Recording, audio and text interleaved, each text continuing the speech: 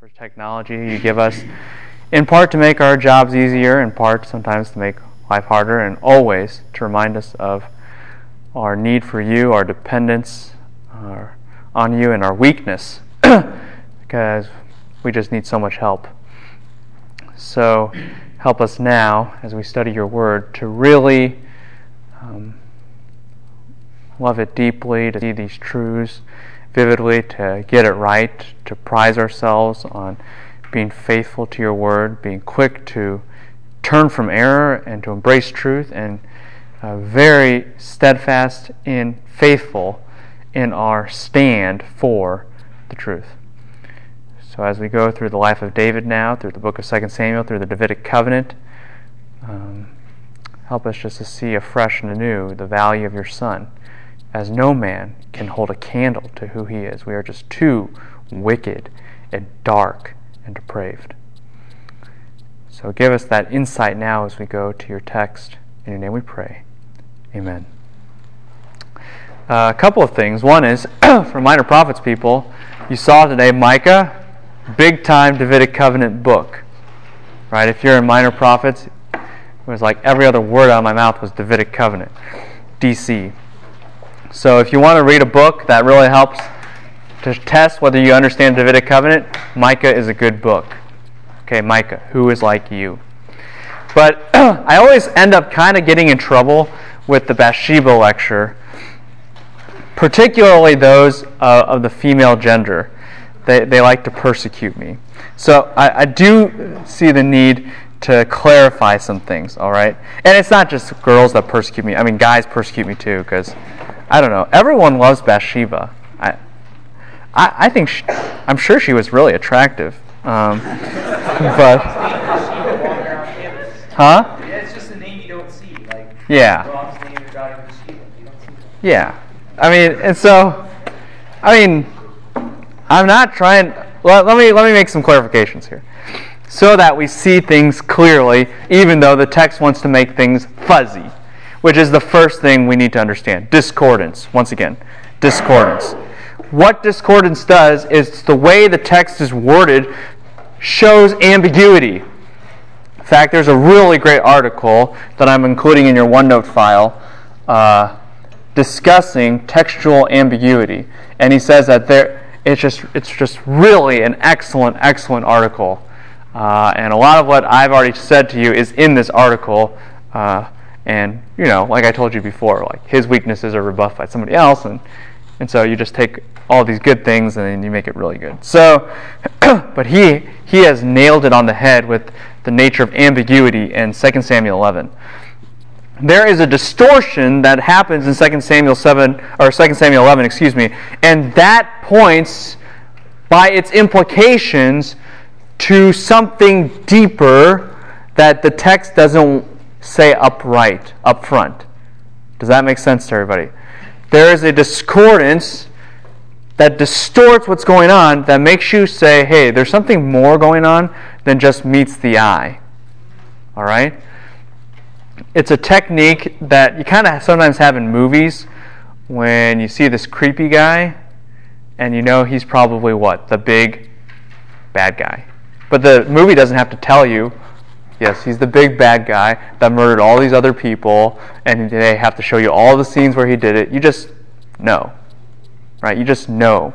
Because there's something not right. They're playing scary music. They're focusing on his really ugly face. He's wearing black. He looks like a bum. Something like that. He has this crazy look in his eyes. All that kind of stuff indicates to us this guy is not right. There's something wrong with the picture. Yeah. And that's the entire point that we have here. Discordance. Number 2, this actually brings out some depth to David's sin. And that's the angle you have to go at. Right? That's the angle you have to go at. This is not an attack on Bathsheba, per se, even if she historically was a guilty party. The attack is against David. And we'll talk about why in a little bit. But the attack has always been against David. The first depth is this kind of wordplay, I guess you could say, on king and messengers. And David, as we have said before, acts like a pagan king. Even though he should have gone out to war, he stays home, he sends, and he should be involved, and there are all these problems, and so it just reiterates the fact David is a pagan king. He's fallen out of line of what a true king ought to be. And the second depth, I guess you could say, is his lack of restraint. His lack of restraint clearly shows he's the wrong person, because he does not have the power to have self-control. He's laying in his bed, he can't sleep. He can't rest. So he gets up and he starts what? Pacing on the roof. And you're saying, why are you pacing on the roof? What's causing you to do this? Well, he has no restraint, and he takes one look at a woman who's bathing, maybe on the rooftop, definitely from someplace visible. The text is all kind of fuzzy here to kind of indicate there's something more going on, and that's exactly what the second depth, the restraint problem, illustrates. David must have had some kind of past. He must have had some kind of past with this woman. There must have been some kind of past interactions, with this woman. It couldn't have just been, he wouldn't have a temptation problem if there was what? No history. If there's no precedent that would set him up for being on the rooftop at a certain time looking at a woman in a certain direction. He wouldn't have any tension. If you don't know something's there, you're not going to be tempted to do it. Does that make sense to everybody? And David's struggle indicates that something had to have caused the struggle. You see the effect, but you don't see the what? Cause. So you have to assume that the cause is there. There is an ambiguity caused by this discordance to point you to that. That's the second depth. In other words, David has a past. This is not an isolated moment of his life where he's just like, I can't sleep, and he just falls. It's not like that. Yeah. Do you think he sent out Joab and the rest of the army just so that he could be freed up to do this, or do you think he did that and then this presented itself? It's hard to say, but I guess to be on the safe side, they happened at the same time. Whether one was directly caused and motivated by the other, it's too much to go for, I think. But I could very well see both of them evolving at the same time. I could very well, from a historical standpoint, look, Uriah is one of the mighty men. You're at a banquet for your chiefs of staff for your army. They bring their wives. She's also the daughter of Eliam, whose father, so her grandfather, is Ahithophel, your top counselor. He's like, he's your advisor. And so, hey, I'm going to bring my granddaughter. I mean, David was probably at Uriah's wedding. I mean, I could make a strong case for that, because if you draw the family tree out, Eliam is buddies with Uriah because they're both mighty men. He has a daughter named Bathsheba. They know David because they're from a military connection, but also Eliam is part of a social connection because Ahithophel, his dad, is David's counselor. Do you see this? So, what do you think Eliam says to Uriah when they're hiding out together in the fields, running with David all around town, fleeing from Saul? Man, Uriah, you are an awesome guy. I know just the person you should marry. My daughter. Ahithophel Grandpa thinks, what? Great idea. Well, I got a connection. Since we're all connected to David, let's just get married at the palace. Duh. And who's there? David. And I mean, this is not totally unrealistic. Yeah, it is speculation. I will agree. They could have gotten married much earlier. I just don't think so because they don't have any children. See the problem? And I mean, and it's not because she can't conceive, obviously, right? And it's not because they didn't think Uriah couldn't conceive with her, because what did David do? Tell him to go home, right? So there's some problems here. And I would bring this out in a History of Ancient Israel lecture, because that's the history, developing the history, reading behind the plot lines. But yeah, there's some major, major dilemmas here. They got a past. How deep is the past? I would probably, in my cynicism, say it's a lot higher, because they're always bumping heads. And so, get rid of dad, get rid of husband, get rid of Joab, send them all out, so then, we can flirt a little bit. Something like that. They got past. They got past. And actually, this produces the third depth. The third depth, which is Bathsheba herself. There are several indicators in the text that Bathsheba was a willing participant in this adultery. Not only does she bathe upon the rooftop, or even if she's not on the rooftop, she bathes in a pretty visible place contrary to Jewish custom. But on top of that, she's the one who comes. Even though David takes her, she comes. Right? And she's the one who instigates to David, hey, I'm pregnant. She's the one who goes back to her home. David doesn't send her away. She goes. Right? She's an independent character. It's not that David controls. It's David does this, but she does this. Do you see that? David doesn't give her back to the house. She just leaves. Because they're on great terms. And there will be more indictments later. But let's be careful here. Before you have a Bathsheba bashing session, because you're like, oh, what a wicked woman, she's lousy, she's oh man, I just can't believe it, she's so terrible, and all these. Before you do that, you could do that in History of Ancient Israel lecture, because you're looking at it from a different angle. But when you're looking at it from the textual camera angle, who's the target? Is it Bathsheba? No, it's who? It's David. David's the target. And what does Bathsheba's complicitness tell us about David?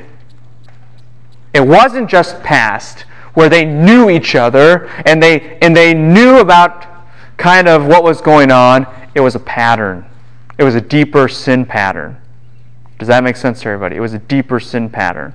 It wasn't that David just knew she was doing this and she never reciprocated, so she's kind of blind. It's what? This was something that was developing in the past. Do you see the difference between the two? One says, hey, look, David was like a stalker, right? But she was clueless. So he was feeding his own sin. The other one is, no, they were both kind of already in a quasi-relationship. So while, yes, Bathsheba's guilty, but the focus is on this. David was more than having a stalking issue. He was already having a big, what? Affair of the heart before any of this ever happened. He had a pattern. Does that make sense to everybody? The indictment is on David, not as much on Bathsheba, even though she's guilty too, if you look at it from a different camera angle position. Does this make sense? Yeah. Could you also look at it like in the Garden of Eden, whenever Adam was the one to give the account for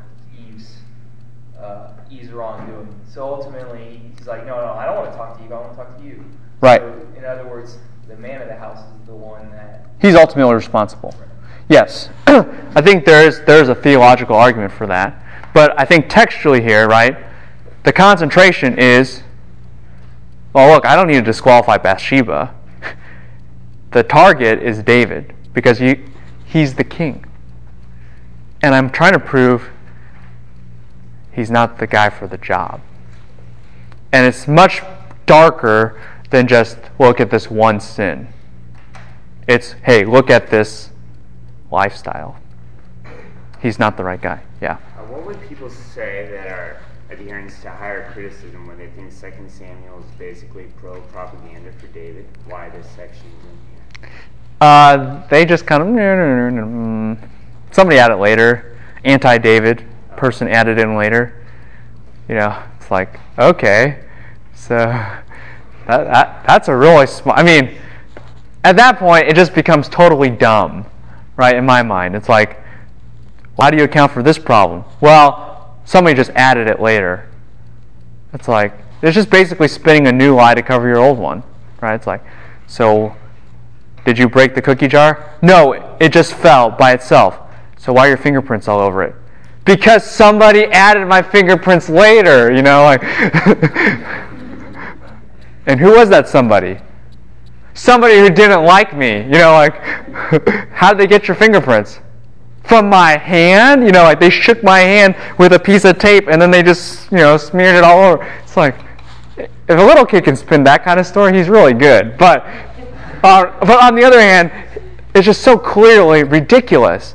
Okay, in this piece of propaganda for David, you're going to insert this massively bad part right in the middle of it for no apparent reason and reconstruct everything in the past. And here's something that I'm going to try to help tie in, which is the big picture.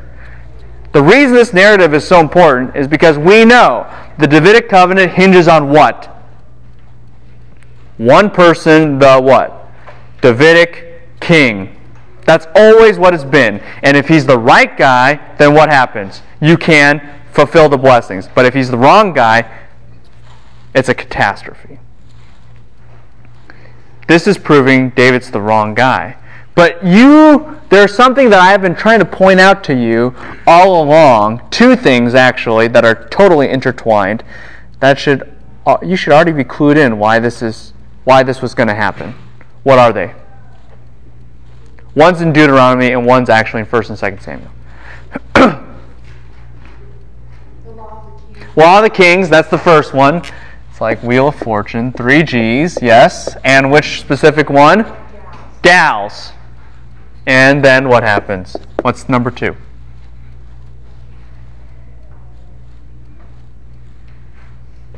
You know this. I've said it before. This says that David's going to die. Well, yeah, of course David's going to die. But I'm thinking of something more. Huh? What? Hey, that's okay. Go, Kim. But, huh? Yeah, there's some. Okay, here's the question. There's something I talked about in class, twice at least. I mean, twice in the text. Multiple times more than that. That should already indicate to you this was going to happen. Horses. Nope. That's a good guess. What? Are you talking about the other times when he started multiplying? Yes. The other times when he multiplied women.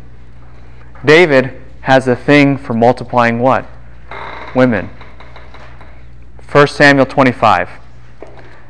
2 Samuel 3. 2 Samuel 1. You have reports of David adding wives, more and more wives. And what that demonstrates is he violates 3G inherently as king, but as a person, he has a problem restraining himself. And now we see where that brings him. Yeah. Okay, so like you said the David message that's like the breaking point of him as, but wouldn't it start when the very beginning when he took a second wife and he broke it? Like, why didn't it stop there? Like, why didn't it?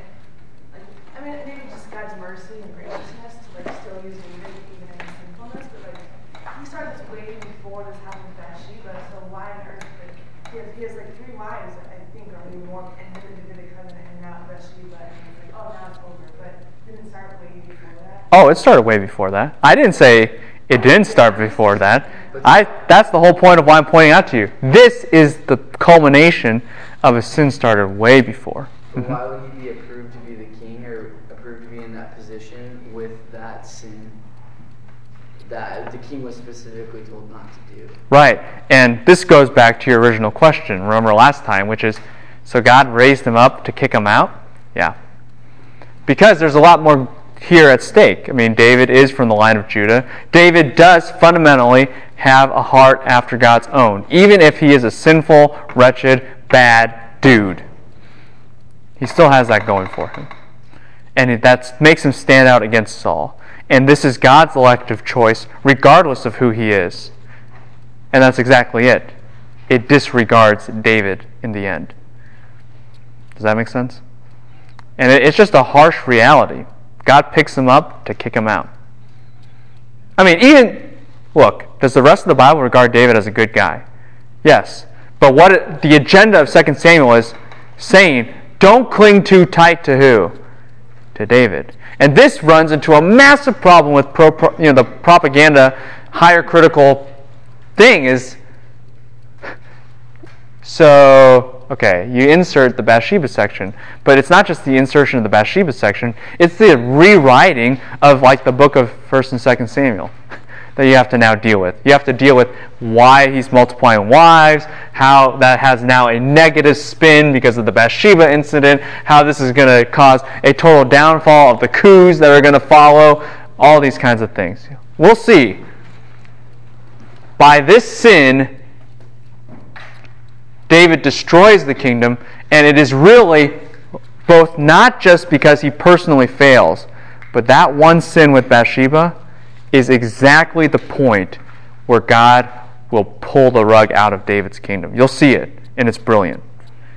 But it's not just because this is a personal failure. It's the very mechanism historically that's going to obliterate David's personal ground. Does that make sense to everybody? David fails as a king because he violates 3 G's. But you should have seen this coming. I try to warn you, right? Look at this. There's problems coming. There are problems coming. And now what? It's exploded. What chapter does God call David man after his own heart? 1 Samuel 13. Yeah. So, So if David was already in a sense like disqualified, then how is he able to continue to fulfill? because of God's election. And he was disqualified, but he had the fundamental thing that would make him work as opposed to Saul, the heart. Saul really doesn't repent. David does. That's a major, major difference. But in the end, the text is trying to make it evidently clear to us that you got to get rid of this guy. He's not good enough. He's just not good enough. Look, the text is really just trying to air David's dirty laundry big time, right? To do that. So you don't idolize David too much. You know, and in Sunday school, what do we do with the flannel graph? It's like, David, be like David. I'm like, no, you don't want to be like David. Please don't be like David, you know. In some ways, yeah, but in other ways, look, would you want to marry your daughter to a David? No. This guy's crazy, okay? Be very careful on how we analyze biblical characters. Are we saying we're more holy than David? No. What we are saying is, there is no one good but Christ. That's what we're saying. And the contrast should reinforce why we love him and not David. Because there's no one like him. If you look at David in his heart, he's not kidding when he says, I was born a wicked man. He wasn't joking. He knows that. You know, it wasn't just like, I think we have this idea of David, it's kind of like when we say, I'm not that great, or not great. The only person who really means it is Wong, and everyone else is just saying that for show. And we think David's like us, but David's like Wong. He really means that. I'm worthless. I'm terrible. But Christ is actually good. And he's the first king that ever was. And he's the only king that ever will be. That's what this book is trying to demonstrate. But at first, to do that, you have to be plunged into the darkness of what David's life is. And his darkness is just like everyone's darkness because we're equally sinful. You just have to exploit it more. David's sin has been festering for years.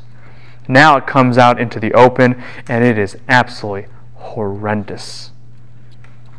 And it's played out with the past. It's played out with the pattern. It's plagued with provocation against the covenant. It's everything. And now it's going to go down to a very, very low level, murder. So let's go to 11:14. 11:14. And I already covered this a little bit in an overview, but you just cannot give this text justice if you go through that. Now in the morning, because because Uriah did not go home that night, that morning, David writes a letter to Joab. And whose hand does he put it in? Uriah. Do you understand the callousness here? You have just given this man's death warrant in his hand. But here's the irony. You might not see it at first. What? Okay.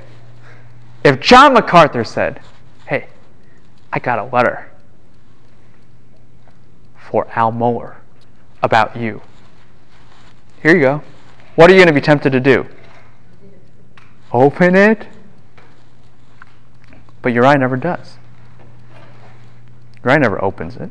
Uriah doesn't even tempt. The text just says it's so simple. Just hands it to him and he takes it. Why? Because Uriah was loyal to the king. He will refuse to satisfy any curiosity. It's immediately quenched because he loves the king. I swear I will never do anything against the kingdom on your life, David, and the soul of your life. That's what I am. I'm Uriah. I am loyal to the king. And so Uriah would have thought this would be a great honor, that David trusted him with an official message.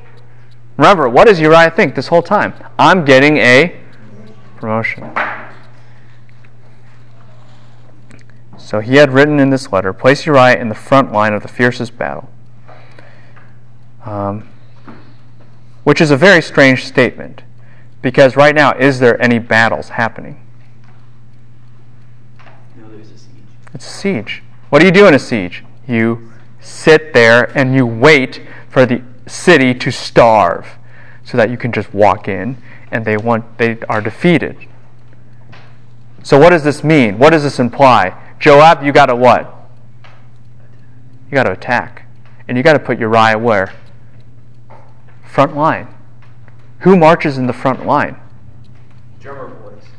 Well, not in this day. Who marches in the front line? Who leads people into battle? The person in the front. Place Uriah front and center. Make him think he's like the king. Because Uriah thinks this is a what? Promotion. Of the fiercest battle, make sure it's the hardest battle. Why? Because then Uriah will think, not only will Uriah be guaranteed to die, but Uriah will think what? This is the highest honor. Right? Okay, when it's the hardest play of the game, what do? You send in your Best pitcher. You send in your best players. Right? You send in your best players. And so Uriah says, this is the moment. This is the moment of glory. This is the moment that Israel has been depending for, and the king has tested me, and I've come out right. And so he's making me the leader for the moment. Joab then withdraw from him so that you can kill him. He may be struck down and die. This sending, by the way, because we cannot miss the word send, is so treacherous. So treacherous. So in verse 16, Joab, as he keeps watch over the city. Remember, in this scenario, everyone's buds with David, but everyone's also buds in this with who? Joab. This is his elite guard. Right? These are his friends. They've been with him every single time. They were with him in that first battle. Remember? Joab goes out with the mighty men. That's Uriah with Joab. So Joab and Uriah are friends. They're a tight woven group. They're like a special ops team together. That's what they are. So Joab's sitting on the city, keeping watch, and he puts Uriah at the place where he knows there are what kind of men? What kind of men? You tell me. Valiant men. Heroes. So what does Uriah think? I'm matched up with the best of the best. Because David must think I'm the best.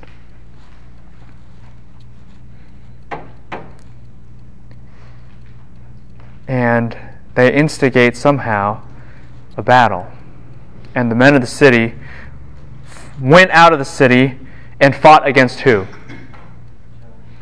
Joab. Why is that strange wording? What should you expect?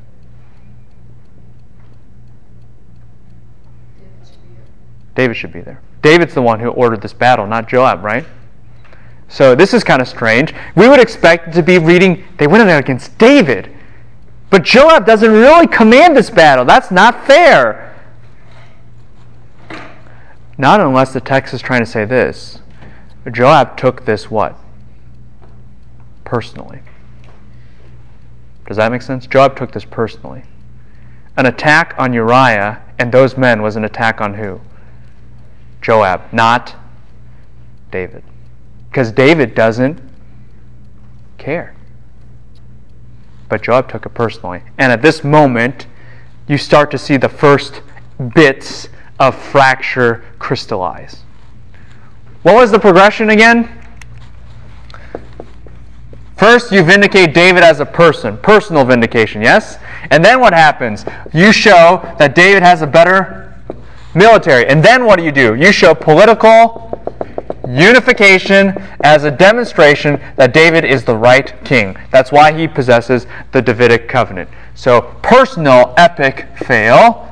Now what happens? The military starts to splinter. We already have the seedbed. Has Joab officially declared, I'm breaking off from David. I'm not going to do what he says. I don't care about this crazy man anymore. No. But can you start to see where he's coming from? Joab's standing there and he goes, there's my friend. We've been through a lot. We've been running around for 17 years together. That's really how long it's been. 17 years together. I'm about to kill him. And I already know why. Because David wants his wife. I don't think Joab was dry-eyed. That's my guess. That's totally speculation. He could have been totally dry-eyed. He could have had dust in his eye. I don't know. But why would David, if David knew that Joab knew all of that stuff, why would he send a letter to Joab? Because he's crazy. And he's dumb. And he's not a what? King anymore. He's totally lost all ability to lead.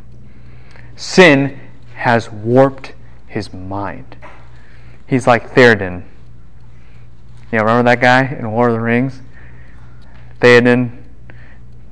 Yeah, he's like that guy. Before he became cool again, he's in the warped stage of Theoden. He just doesn't know what he's doing. And what you're going to see is, you think that's dumb? Oh, man.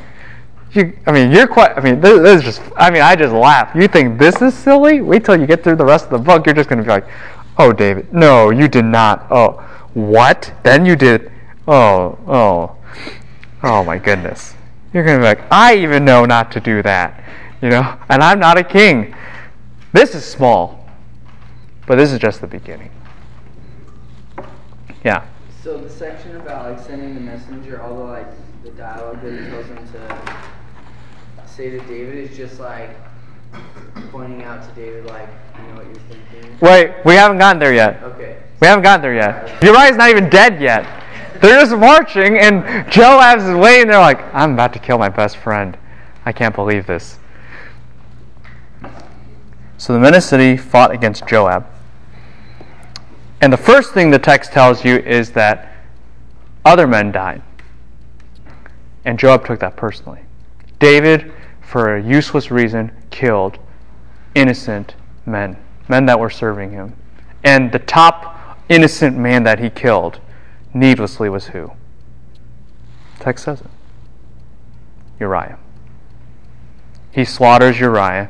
And here's the idea. Uriah is at the head of the line of the mighty men. Here's the line of the bad guys. And they're marching this way. He's marching this way. And then Joab immediately gives the command, pull back. And first, because people are pulling back, if you're all pulling back, who pulls back first? The people in the back. So obviously the people toward the front of the line are not able to do so, so they what? Die, because they can't last very long, right, against this mighty, mighty force. Who's the last down in the order of the text? Uriah. Because Uriah didn't pull back.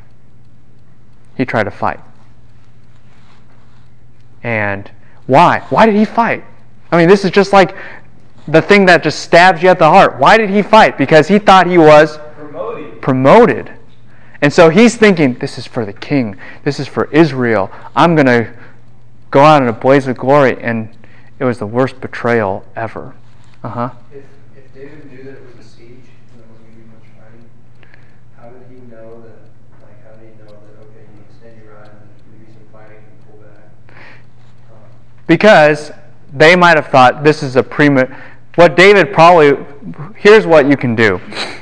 In a siege, you still have to invade the city eventually. You just wait till they can't hold anything anymore.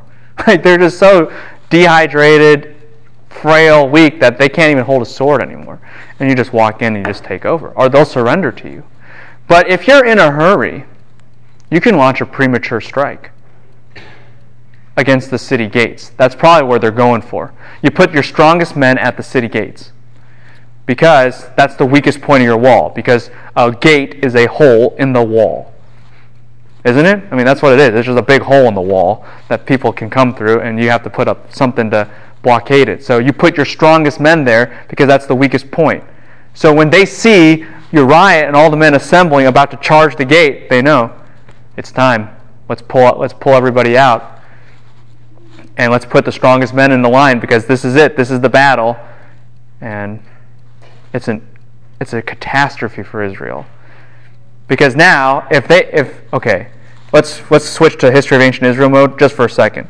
If the Ammonites see that Israel just lost their attack, what are they going to have a boost of? Morale. Right? We just won. They couldn't even break us. They weren't even close to breaking us. Well, now you just prolong the siege. Because as long as the people are strong in their mind, even if they're weakened eventually with food rations and stuff, it's going to be harder to break through. Yeah? Beyond just that, the Amorites, the other tribes as well, the other pagan tribes will be like, oh wow, they stood their ground, maybe. Yeah, exactly. This is a whole disaster on so many different levels, right? And there's something else that should be recurring in your mind a little bit here that David knows has to happen. But we won't go there yet. So Uriah the Hittite dies. He dies thinking he's a hero. He dies thinking the king honors him. And really it's the total opposite. That's the nature of David's sin. Joab. Now, what does Joab do? He sins. It's like, well, right back at you, David. And he says, okay, when you finish telling the king the message, and the king gets mad, and he starts to say these kinds of words. And anyone know the incident that's being talked about Abimelech and Jerubbesheth and all that kind of stuff? What book does that happen in? Judges. Excellent. Who's Abimelech's daddy? Gideon. Very good. Gideon, the fleece Gideon guy. Okay. At the end of Gideon's reign, this is what they ask him. Will you be our, anyone know? King And Gideon says, no way, I'm not the king. But his son Abimelech, do you know what that word means? Abimelech, my father is king. Tries to become a king. Okay? And there's a lot of funny things. Okay, I think they're funny. Probably most of you wouldn't think they're that funny. But a lot of funny things happen that prove that Abimelech is not a king. And the only thing that he really has similar to a king is that he dies the way a king dies. That's it. And so what Joab is kind of hinting at his servant, because Joab's telling the messenger this, right? When David starts to compare us to like Abimelech, the what? Abimelech is a wannabe king. What's Joab's kind of undercurrent message? David now is like a wannabe king. When he starts talking about the wannabe king, because that's what he is, you tell him Uriah's dead. Joab is not a happy camper now. Right? Joab is not like, well, tell David this or that or that. He's upset. Your servant Uriah the Hittite is also dead. So the messenger goes and reports, and notice David's response. Notice David's response. Thus you shall say to Joab, do not let this thing displease you. For the sword devours one as well as another. Make your battle against the city stronger and overthrow it, and so encourage him. Two weird things. First, does this message sound grieved at all? Well, people die in battles. So callous. So callous. Why is David's sin terrible? Not only is it deep, he's desensitized to it. He's desensitized to it. But this is what it provokes more. What does David ask Joab to do? What does he do? This is not a trick question, just read the text. Make the attack stronger. Good move or bad move? Terrible move. What do you do in a siege? You wait. And obviously they ain't broken yet, right? They're not people who are like, I barely can hold a sword. I'm starving. Please have peace with us. They're pretty what? Strong. So you just what? Wait. But David can't do that. Why? Because it looks like he might have an intent on that one attack. Exactly. So he has to cover it up by slaughtering more Israelites in battle. Do you see this? Huh? Yeah. People are like, okay, so that was dumb. David wouldn't make dumb mistakes like that normally. So why do you have us attack? Wait, so who died? Uriah. Oh man. And now, when we get back home, we find out what? David married Uriah's wife, widow. Oh, that guy. But if you continue the attack, even if it's suicidal, no one will ever know. No one will ever know. It's not just that he's desensitized to it. Now he designs things to cover him up even more. Talk about wicked. Do you know how many more Israelites will die in these battles? I don't even know. But it's got to be a lot. Because you're going to increase the attack stronger and stronger and stronger. And by the way, this battle goes on for a long time. Because it's not till David's child dies that David goes out. So that means it has to be at least what? 9 months. Not almost a year maybe of more battles, of more people dying until the Ammonites finally break. But was that necessary to battle? No, you just wait it out. You just wait for a year, another year. Yeah, sure, you're sleeping on uncomfortable rocks, but at least you're what? Alive. Why does the text spend so much time on the conversation between Joab and messenger? Because I think what it's trying to show you is two things. One, it's a twofold thing. It's a stage thing. And one is on the micro level, one is on the macro level. Micro level is this. Joab is reflecting upon what David just did. Joab's reflection indicates to us that at this point, David is no different than Abimelech. And the army is just like at the time of the judges. We're just backwards all over again. Macro level, this is where Joab starts to say, the military is going to break from you, David. We can't do this anymore. Does that make sense? That's why the dialogue is kind of like a commentary on what just happened, theologically. It's an ironic use of things to do that. Yep. And the servant's kind of message to David is held in contrast with his response. Okay, I didn't have enough time to really cover what the servant talked about in depth, but just keep this in mind. The servant is saying this was a royal disaster, but at least Uriah's dead. So don't get too mad at us. And David's like, keep going with the disaster. It's like Dilbert, It's like, oh, boss, our project is like $1 million shortfall, and boss, it's going to cause world destruction. Well, good. Let's pour in another $1 billion into it. It's like, no, that's not what I was looking for. That's what the guy just said. Well, they prevailed against us and came out against the field, but we pressed them back into the city, so at least it wasn't a total disaster, and Uriah's dead. But when we were pressing them back in the city, we got shot up by arrows because we went into the range. It's like, David's like, well, good. Well, just keep attacking that city some more. It's like, oh no, David, what are you doing? So this is the nature of David's sin. But there's one more. Oh, Sorry, just going back to the personal, military, and the political thing. Yeah.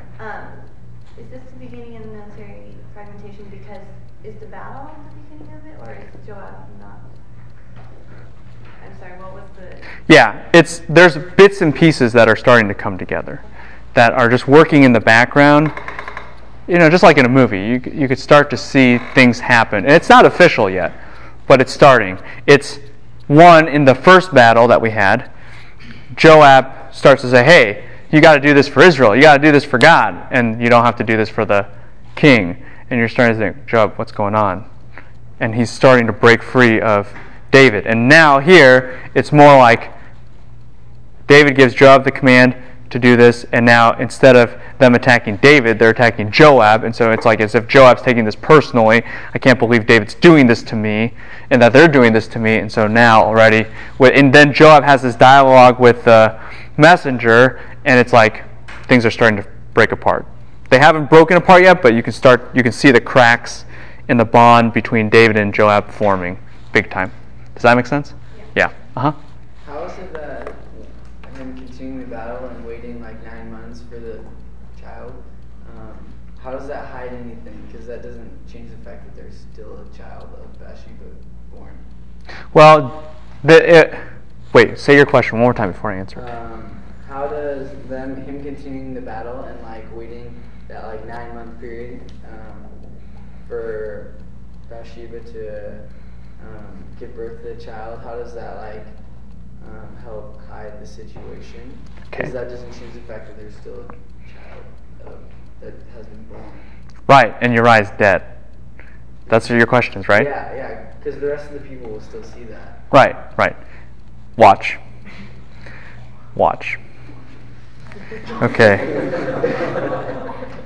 Now, when the wife of Uriah, key there. Why does it say, what does it not say? Now, when Bathsheba, wife of Uriah, it's relabeling her to show you guilt. She's not Bathsheba. She's the wife of Uriah. What are you doing? Both of you heard that Uriah, her husband, which is totally tautological or pleonastic. It's like, I could give you a bunch of examples, but it's unnecessary. Was that she mourned for her husband. This is her action once again. When the time of mourning was over, David what? This is the bottom of the sending. David sends and brings her where? To his home. And she becomes his wife. Once again, you already start to see this kind of strangeness because, okay, Bathsheba does become his wife. She's kind of complicit in this, and she only mourns for a what? Oh, yeah. Oh, I was just going to say, it's interesting that Bathsheba mourns, but like in the past, David mourned for Saul and Jonathan and Abner and like even people that he didn't really personally care for. Right. But he doesn't mourn for Uriah. Yeah. She mourns, he doesn't mourn. Great observation. And she mourns, but even that is kind of superficial. The time of mourning probably was only 1 month. It's probably only 1 month. You can cross-reference Numbers 20:29. So 1 month, he brings her to his house. She becomes his wife. And what would that cover? The pregnancy. So everyone thinks this is David's child because they got married. And not only that, let me just finish this thought. David becomes a what in the people's eyes? Big guy. A hero. Because he's a kinsman redeemer.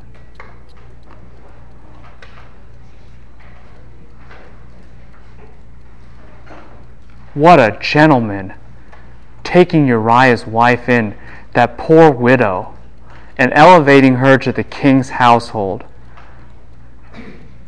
What a terrible mess. And taking care of her, and having a child with her. Wow, what an honor. Because that's what the noble thing was to do, wasn't it? Unless you had killed the husband, impregnated his wife beforehand to do it. Yes, sir. Do you think Ahithophel knew Oklahoma? Grandpa? Oh, Grandpa knows. Because Grandpa has a brain that's better than any person in the planet up to that point, basically, post-Adam. Ahithophel, it is said of him, his wisdom is like the word of God. You know what that means? Like, God's word is so true. Like, it says it happens. What Ahithophel says, it will happen. That's what the people's motto was. So does Ahithophel know? Oh, yeah.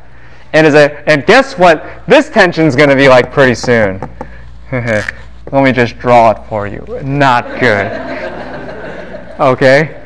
Like I said, what did I say about, what did you have to know about a lion? Don't mess with Grandpa. Don't mess with Grandpa. Grandpa is out for David's blood. And that's going to start, not only the military fragmentation is starting, but what else is going to start? Political unification because of Grandpa. But here's the key. Even though the people thought David was a hero, what has now happened?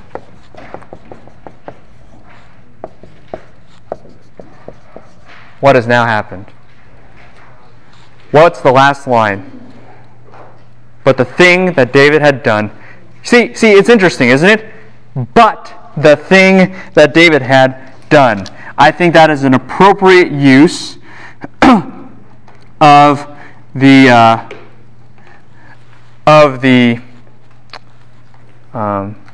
Vav consecutive. But I mean, okay, you don't really care about that. But here's the point. It became evil in whose eyes? Yahweh, the true king. The true king saw through it all. All these events happen, and it culminates in this. The king in heaven says, evil. And what's the next phrase of the next verse? Then the Lord what? Sent. I'll show you a real sending. And that's what we have next week.